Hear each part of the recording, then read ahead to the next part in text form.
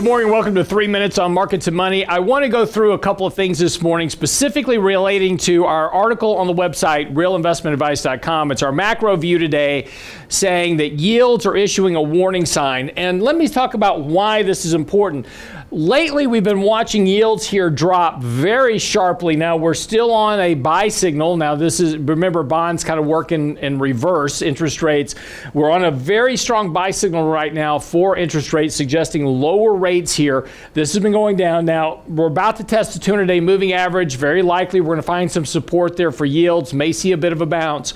If we do break the 200-day moving average, there is much more room for rates to fall, which would be suggestive that economic growth is weakening sharply. And again, that's kind of an expectation right now. But again, it doesn't mean we might see a short-term bounce. Now, here's the problem of this relating to the markets. Yields are dropping here, suggesting weaker economic growth, suggesting weaker rates of inflation. So where is this showing up in the markets?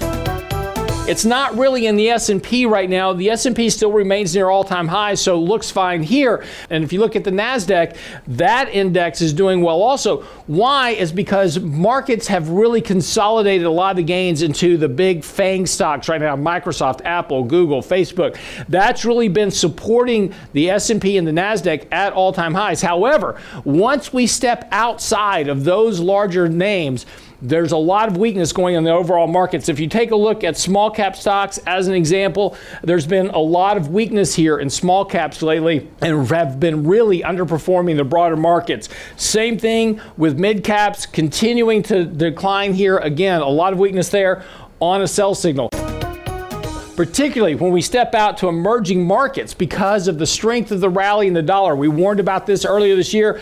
The coincident dollar rally here also really weighing on emerging markets. Testing the 200-day moving average here is risk that we could see a lot lower rates of emerging market index.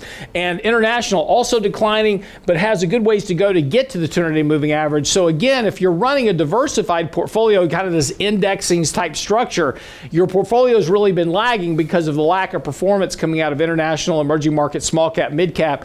It's really been just concentrated in the larger tech names inside of the major indexes. This suggests really that the overall market's not nearly as strong as what the headline indexes suggest. And again, I think this all relates back to paying attention to what's going on with yields. This is the point of the article today. Yields tell us a lot about future economic growth and inflation.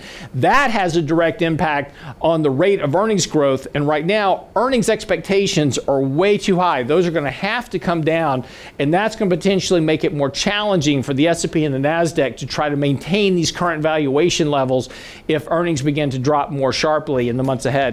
That's 3 Minutes on Markets and Money for today. We'll see you on Monday.